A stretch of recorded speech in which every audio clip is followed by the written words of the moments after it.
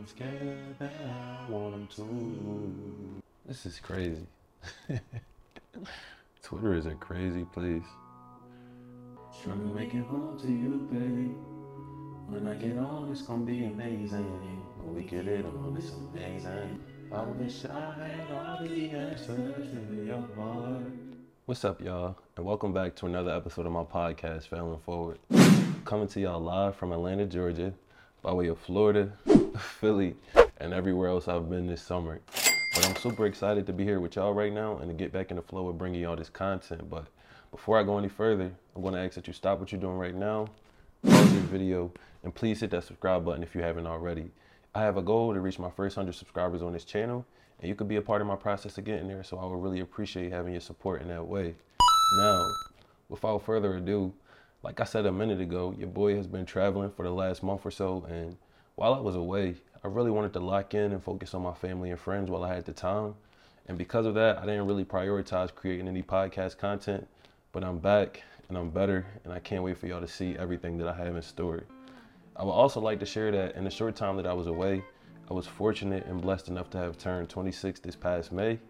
And whenever my birthday comes around, I always do a ton of reflecting on how far I've come, the progress I've made toward hitting certain goals, and I always like to declare my intentions for the new year. But I can honestly say that I was having so much fun this year that I barely got the chance to do any reflecting, and my birthday is usually always a vibe because it typically falls on or sometime around Memorial Day.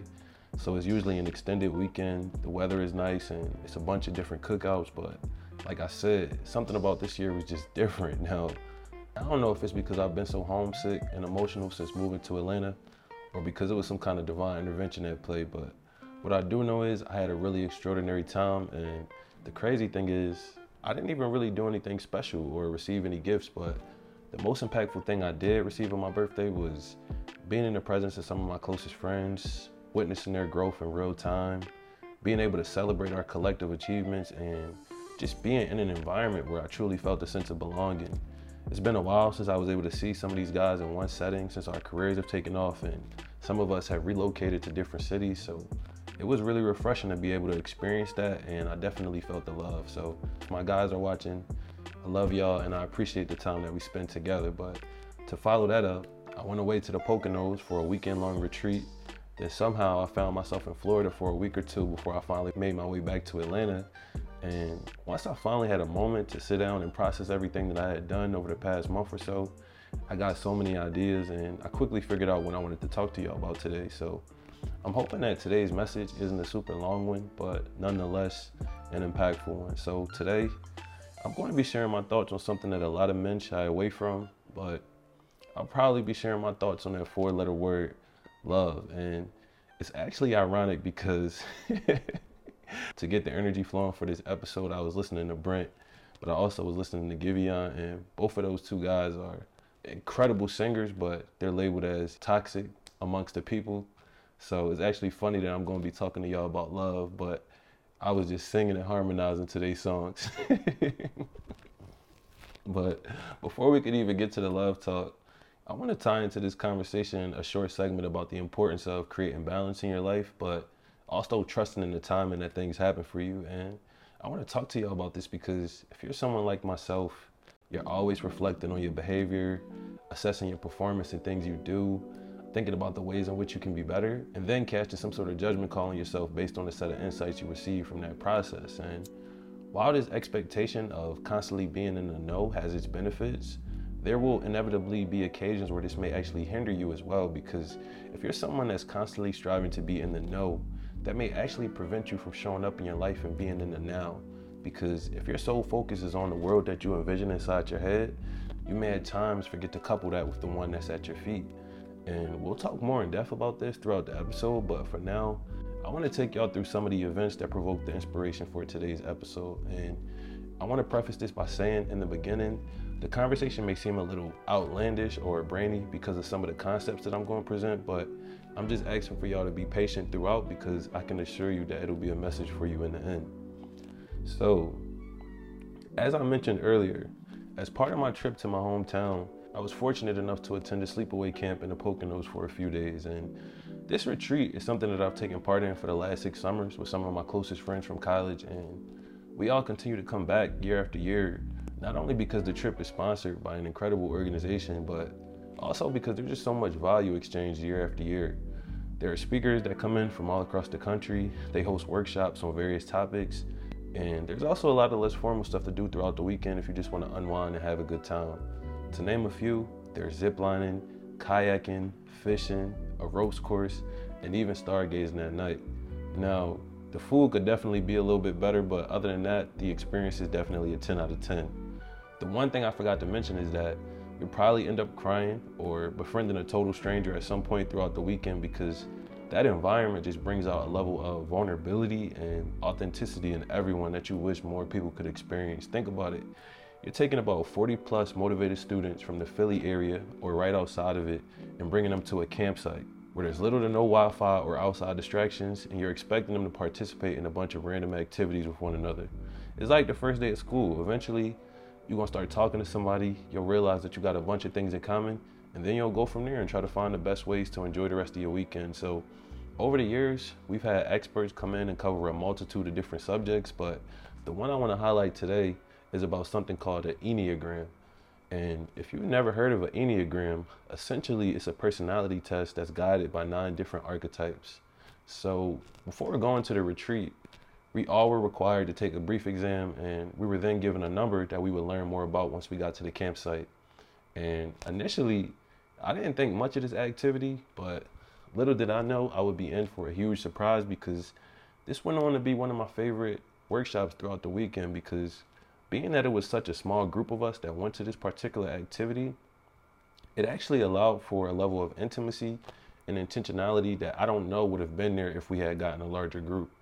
And to the speaker's credit, she was saying some ill stuff the entire time. She had a dope response for almost every question that was asked of her.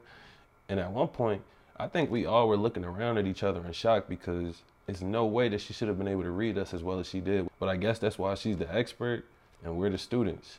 So if you're wondering, my archetype happened to be number 8, which was described as the most dominant of all. And this comes at no surprise, but 8s are known as the challengers of the group. People who fall within this category care about nothing more than having control. So as you can imagine, loyalty and the presence of strong relationships are everything to an 8, because we hate being seen vulnerably, which makes perfect sense as to why we're often seen as combative, controlling, or intimidating to the people around us. So throughout this presentation, each of our archetypes were highlighted one by one and then placed in different scenarios where we were able to see our individual traits play out in real time. And this was interesting because not only were the descriptions of each archetype and our reactions in those situations scary accurate, but for almost all of us, I think we immediately began to wonder if there was any room for us to potentially show up differently than what was expected of us given the categories we fell into. For example, I often found myself in a lot of heated discussions because of my assertiveness and the ways in which I go about expressing my beliefs.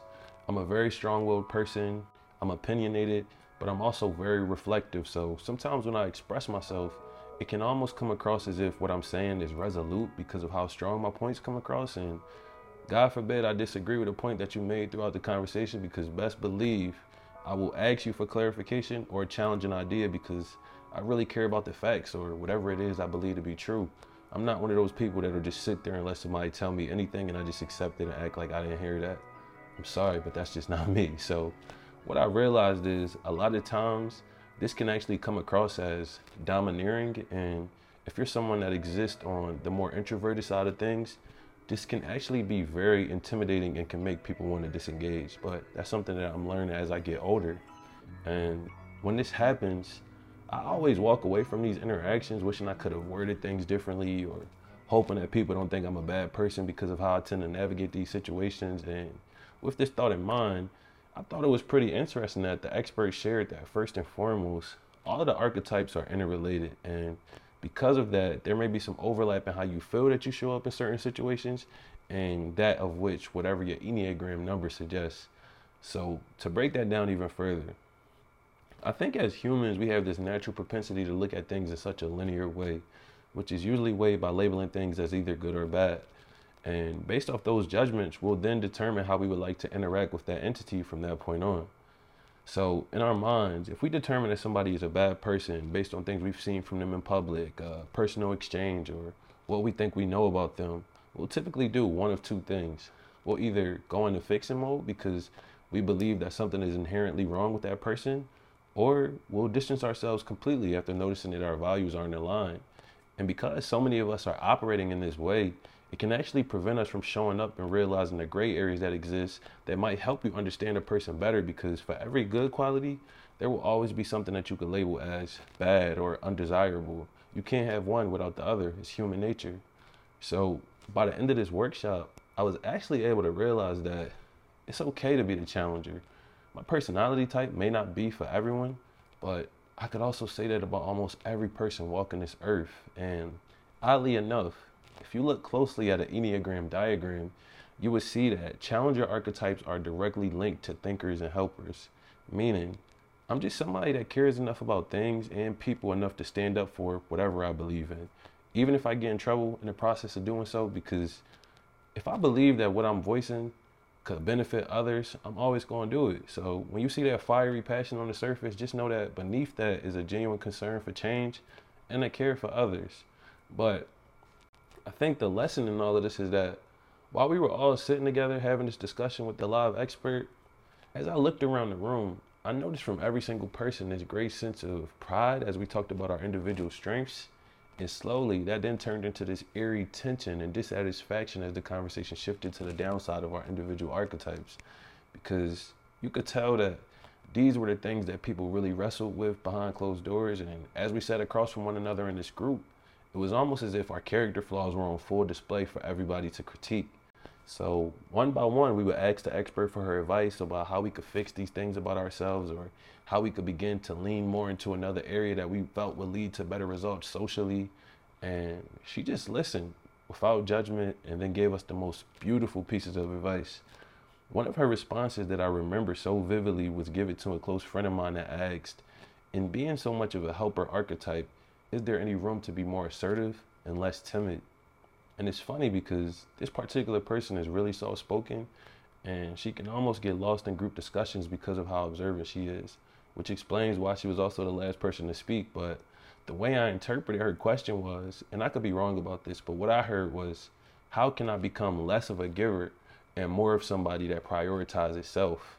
And the woman listened to her and then responded in the most thoughtful way. She said, of course, there's room for helpers to become more assertive. But I think it's equally important for you to realize that your essence lies in the things that you can do for others. You're a nurturer by default. You have this innate ability to heal people and restore them to life. That's your superpower. So think of yourself like Mother Nature. The more you tend to your garden, the more fruit you'll bear that will feed your community.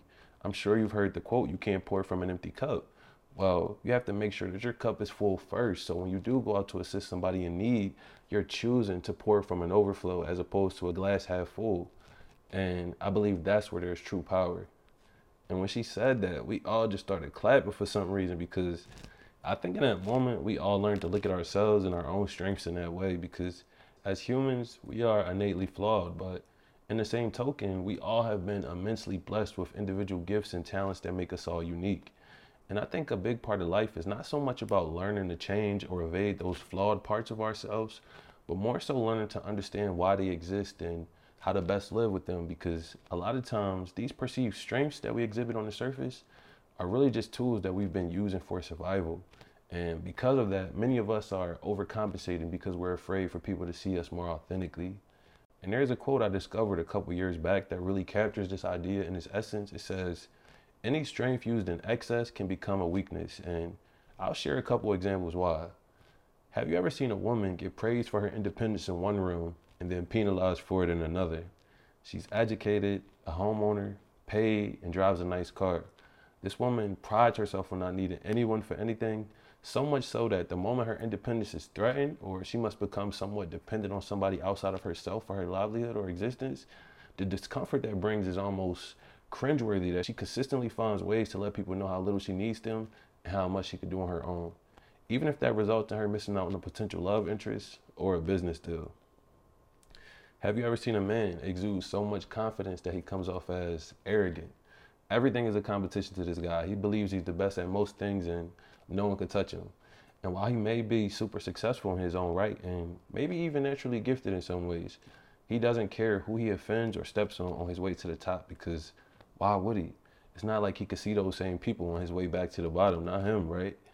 And before y'all miss the point by overanalyzing the examples I just gave, what I hope you just got from that is, of course, it's okay to be independent. And yes, it's okay to be self-assured as well, but not so much when you begin to self-sabotage or potentially leave a trail of hurt and regret behind you.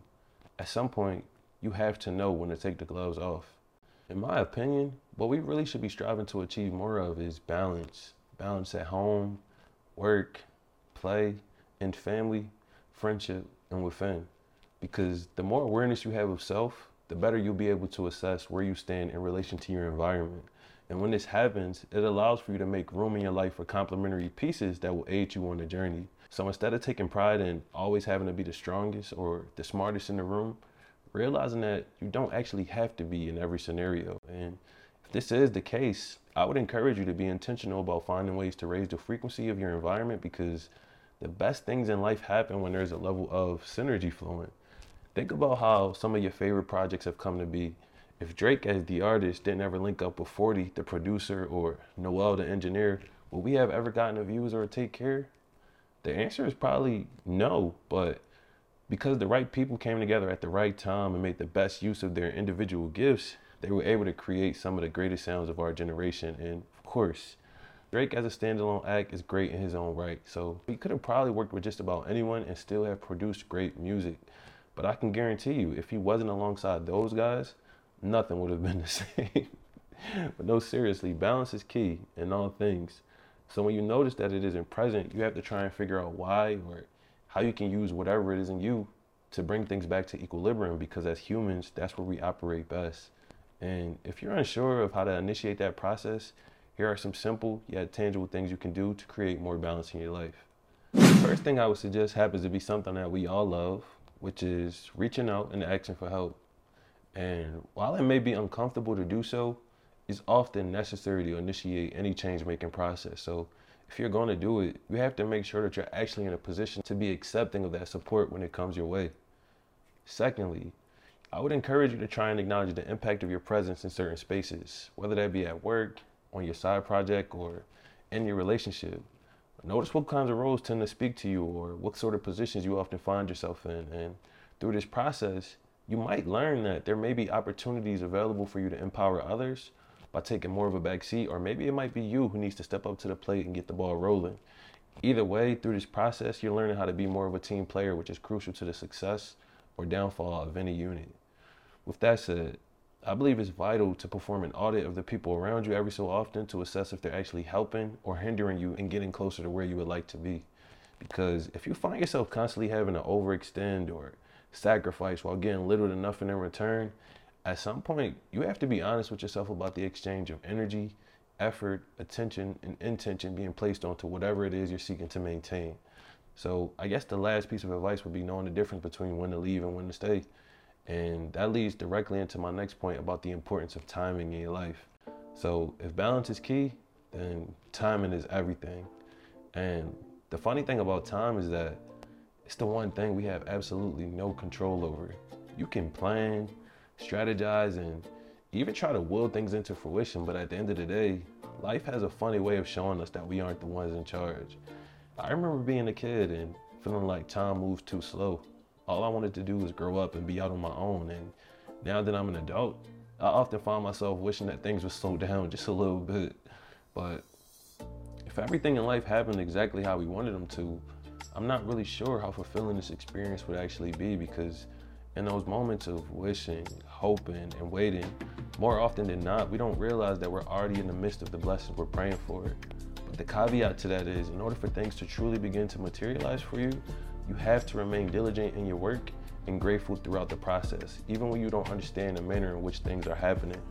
And as I've navigated my early 20s, this is something I've almost been forced to internalize, probably now more than ever, because I've definitely had my share of ups and downs. And now that I'm done being all poetic about the situation, I can finally get into the nitty-gritty, which is, recently, I discovered something pretty jarring about myself, y'all. And when I came to this realization, It actually shed light on a lot of trends in my behavior that I didn't even know were connected. It explained why I can at times self-sabotage by pushing the people I care about most away. It explained why when I'm hurt, I can often appear as cold or detached emotionally. It explained why the process of starting over with someone new has always been easier than reconciling with the person I'm with. It explained why once I'm off you, there's no coming back, because I've never been the type of person to give second chances. And this isn't something I'm being too hard on myself about, because I would like to believe I've had good reason to function this way for so many years. But there comes a certain point in your life where you gotta be real with yourself about the gap between where you are and that of where you would like to be. So if I'm being completely honest, y'all, my gap has been gapping a little bit, just a tiny bit. And I don't mean this in relation to my professional and extracurricular endeavors, because I'm very happy in those realms. What I'm referring to happens to be a little bit more personal. It's the stuff that people can't see. So if you're wondering, I'll share with you that, and it's hard to say this, but I recently discovered that I have trust issues, and maybe even something a little deeper, but for now, I'll cap it at that. But no, part of the reason why I find this to be so shocking is because of how I tend to show up in my social life. I'm often called the friendly one amongst my peers because of how charismatic I tend to be. I hold doors, I help with groceries, compliment strangers, uplift people with my words, and can pretty much make a friend in every room I'm in. And after hearing that, you might think, if you're the type of person that can strike up a conversation with just about anyone or find comfort in sharing your testimony among strangers, that you're pretty trusting, because where I'm from, people just aren't built that way, especially young men. But I'm learning that there are indeed layers and degrees of vulnerability. So as I began to process some of these early experiences from this enlightened perspective, I thought, damn, I definitely could have handled certain things differently over the years.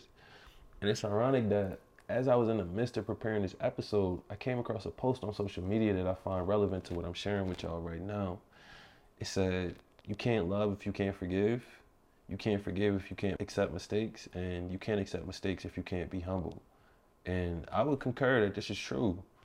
One of my greatest downfalls has been how I've navigated feelings of abandonment, resentment, and betrayal, which, whether we like it or not, all happen to be elements of relationships.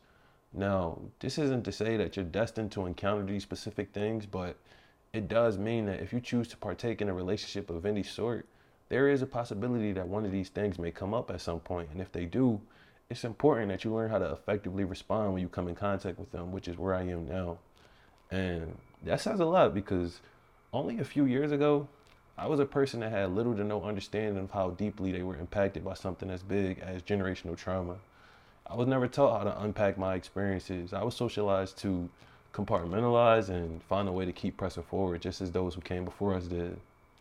So anytime I felt anything even remotely close to those three words I just shared, I would literally self-destruct without a clue why, because what I now recognize as a trigger then would feel like the end of the world. But with the help of therapy, mindfulness training, and other restorative practices, I've been able to undergo a much needed transformation. So there hasn't been any grand miracle that's taken place, just heightened awareness and intentional effort leading to growth in all the right areas. And I believe that's the main takeaway, because historically, we've been told that time heals all wounds. And maybe this advice was more circumstantial than anything, but in this era, I no longer see that being true.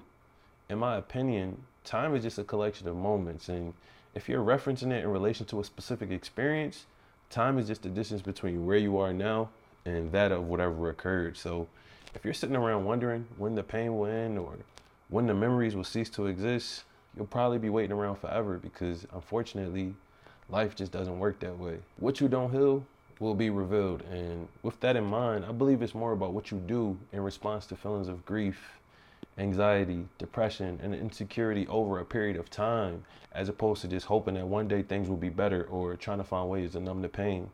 And this process looks different for everybody, so there's no need to feel judged or discouraged. I'm just here to tell you that those simple acts of resilience that may seem insignificant or out of the norm just might be the things that set you on a path toward changing your life. Whether it's choosing to get up out of bed each day, making your bed, showering, eating, drinking water, reaching out to a family member or a friend, getting outside to catch the sun, or even something as big as making a choice to seek out professional help. It matters, because if you do those things enough, eventually they'll lead you to something else. And before you know it, life will have shown you something meaningful. But if you fail to act in an intentional way, trauma will bind you and keep you at the stage you experienced it, no matter how much time has passed. Now, how does this relate to my story? The grand question. Well, for years, there's been one area of my life that I just couldn't seem to get right. No matter how much I thought I knew or how well I thought I prepared, when it came to relationships, I sucked straight up. Ironically, though, I've always been the kind of guy that was fortunate enough to end up with exactly who I wanted. The kind of girls that make your homie say, hey, bro, I'm living through you right now. Or, hey, Tay, you different. I want to be like you when I grow up. But somehow, 4 to 6 months later, I would find myself hearing these same words again before telling my friends what transpired with the last person.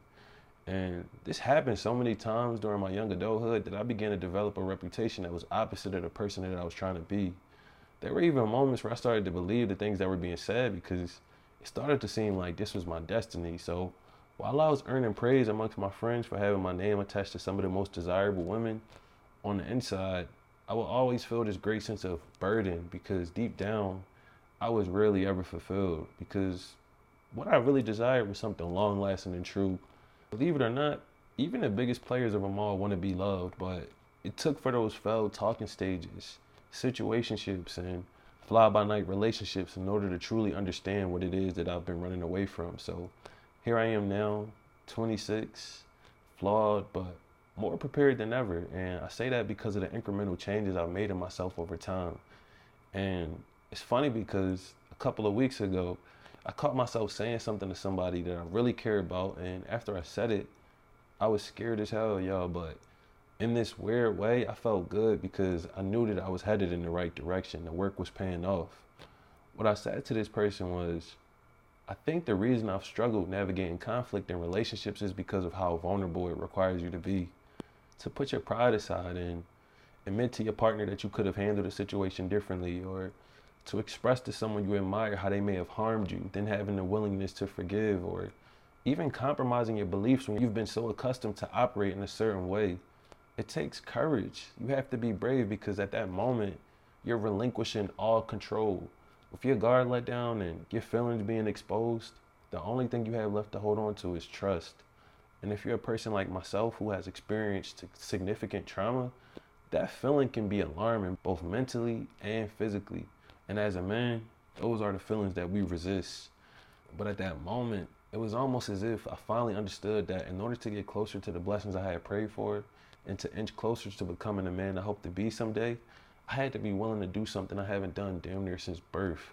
Because it was around that time that I experienced undoubtedly the greatest tragedy of my life. That being the fact that I was separated from my mother and father as a toddler, and from that point on, I don't know if I ever fully learned to trust again. Instead, I learned how to use kindness and compassion as a skill to disarm people and to control my environment because in my mind, I thought as long as everybody was happy, that might give them a reason to stick around because the moment they weren't, they would up and leave like I assumed my parents did. And it was with this thought that I realized it was time. There was no moment better than the present to move forward because I had already done most of the hard stuff just trying to get here. So by choosing to take that leap forward, that didn't guarantee that the journey was over. It actually signified the start of a new beginning, a new way of being and seeing the world because in the few short years since I've started my healing journey, I've uncovered things about my life that I didn't even know I was prepared for. But because I've been so open throughout the process, my life has been given new meaning. And there were certainly moments throughout where things were painful and I wanted to give in, but deep down, I knew I had come too far to quit. So whenever I had the urge to cry, I did. Whenever I reached my threshold emotionally and needed to disengage, I took a moment. Whenever I needed some extra support and thought about phoning a family member or a friend, I called because I knew the discomfort I was experiencing in those moments was only temporary, while the reward that I would get on the other side would be everlasting. So if you care to know some of the things I've had to do over the past years outside of finding a therapist and regularly attending my sessions, I'll share. One of the most important things I had to do for myself was mustering up the courage to ask some of the hard questions I had pondered on throughout my life. Even if it was a question I may have already asked and been given an answer to, I was adamant about making sure those queries didn't go unheard because what I realized from this process is you have to be careful of the story that you're telling yourself, because the longer you hold on to those beliefs, they will inevitably become a self-fulfilling prophecy, causing you to either repeat a generational cycle or proliferate false truths. So by doing this, a lot of the things that I thought I understood when I was younger have an entirely different meaning now that I'm older. And because of that, I've been able to entertain those conversations in much greater depth than I was before. With that said, I actually grow a lot more compassion for my parents after hearing their stories from their point of view, and even seeing my father for the first time since I was 2. And best believe, this was an emotional roller coaster, but I would do it again because it was definitely worth it.